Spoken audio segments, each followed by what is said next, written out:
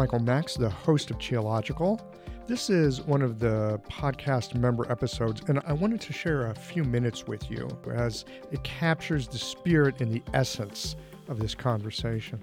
I hope you enjoy this bit of essential Qi, and if you'd like to listen to the complete conversation along with the other 250 plus episodes we have, then visit the website and sign up for a monthly or annual membership.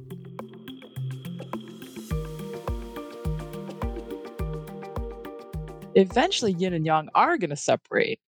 Yang is going back up to the heavens. Yin is going down to earth, and we can't really change that. We can't change that. Well, we can't change that we die.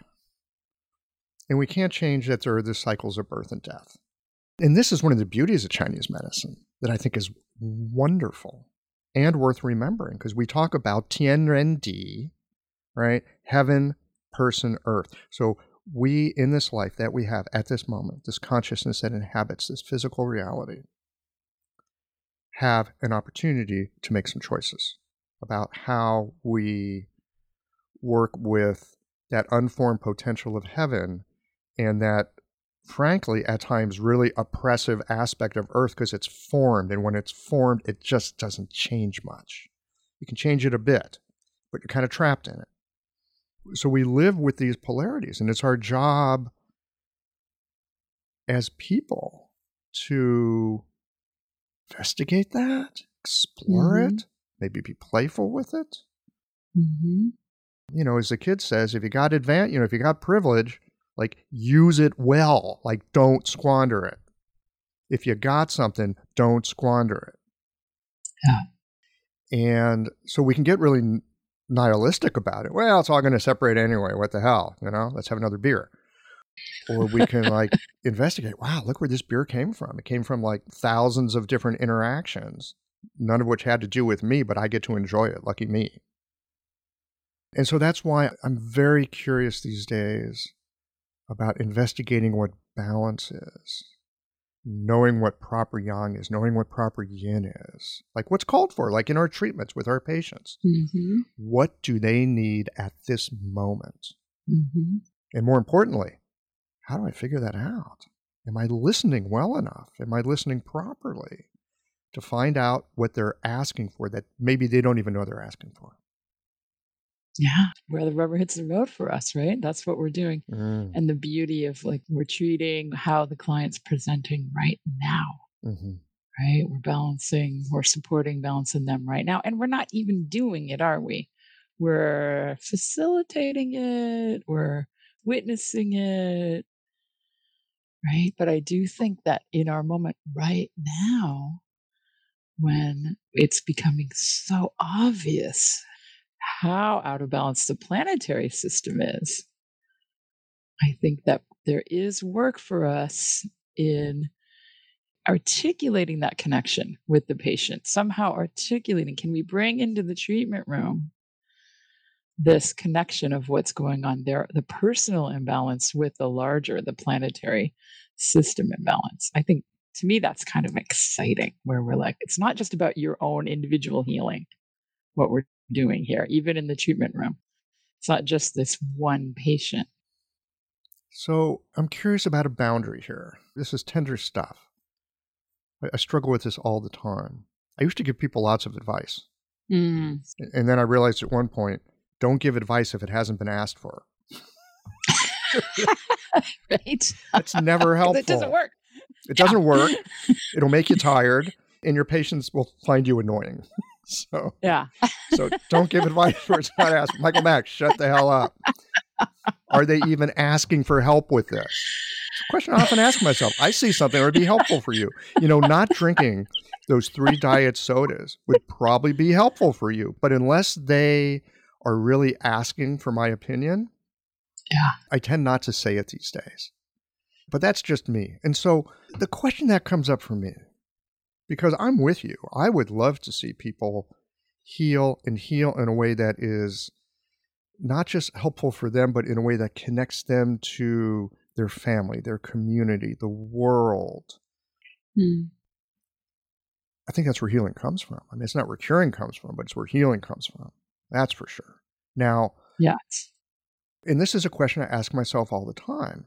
I've got some ideas about what might make the world better.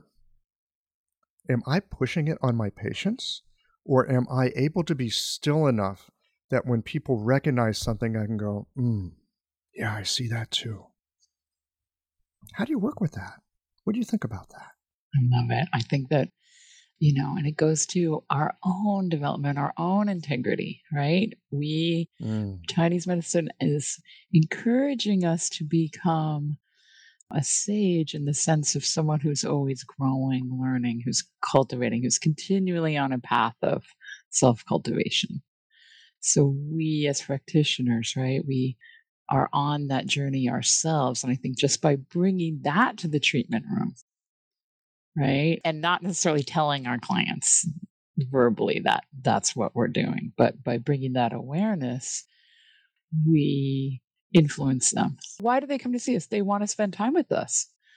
Maybe it's, we're good listeners, or I hope it's more, and that's important. But it's not only that. They want to spend time with us.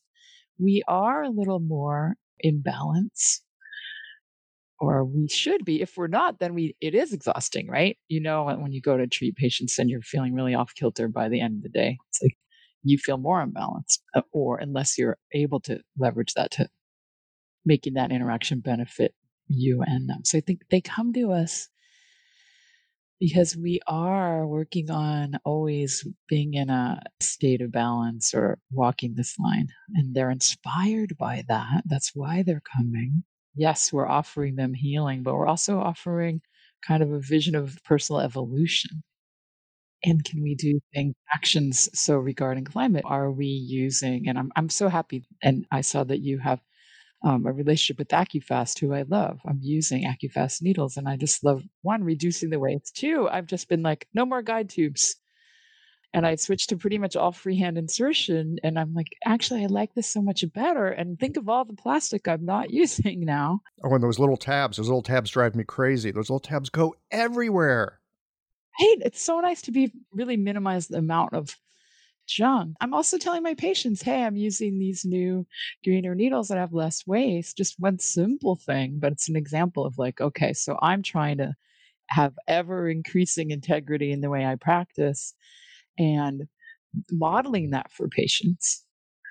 I think that's part of how we do it. Also cueing the patient of like, okay, so now, like you said, they may ask, did you put anything in those needles? They think like, are you giving me drugs in those needles? Because I feel so good, right? So it's like, no, you're cueing them. This is you more in balance. What you're feeling is you more in balance. And you can, over time, come to a place where you're more in balance more often. And usually they have to do some homework to do that, right? It's frustrating when the patient... Stop with the diet soda. Right? Yeah. Well, I have a patient right now. He's like, I'm like, what do you want out of today's treatment? He's like, euphoria. I'm like, that could happen, but the whole point is not necessarily to produce euphoria. Well, this is... And if you want euphoria, it's about how you live. It's not just coming to get a weekly treatment. Well, this is the essence of addiction. I've got this great feeling and I want to get that again. Right? If you're chasing pleasure, that's going to take you down one path. If you're chasing meaning, it's going to take you down a very, very different path. And you used the phrase ever-increasing integrity. That rings a bell for me. Right? We aspire to that. I think we aspire to that in our medicine, or I hope we do as practitioners of Chinese medicine. And for me in this moment, integrity is also just recognizing the emperor has no clothes.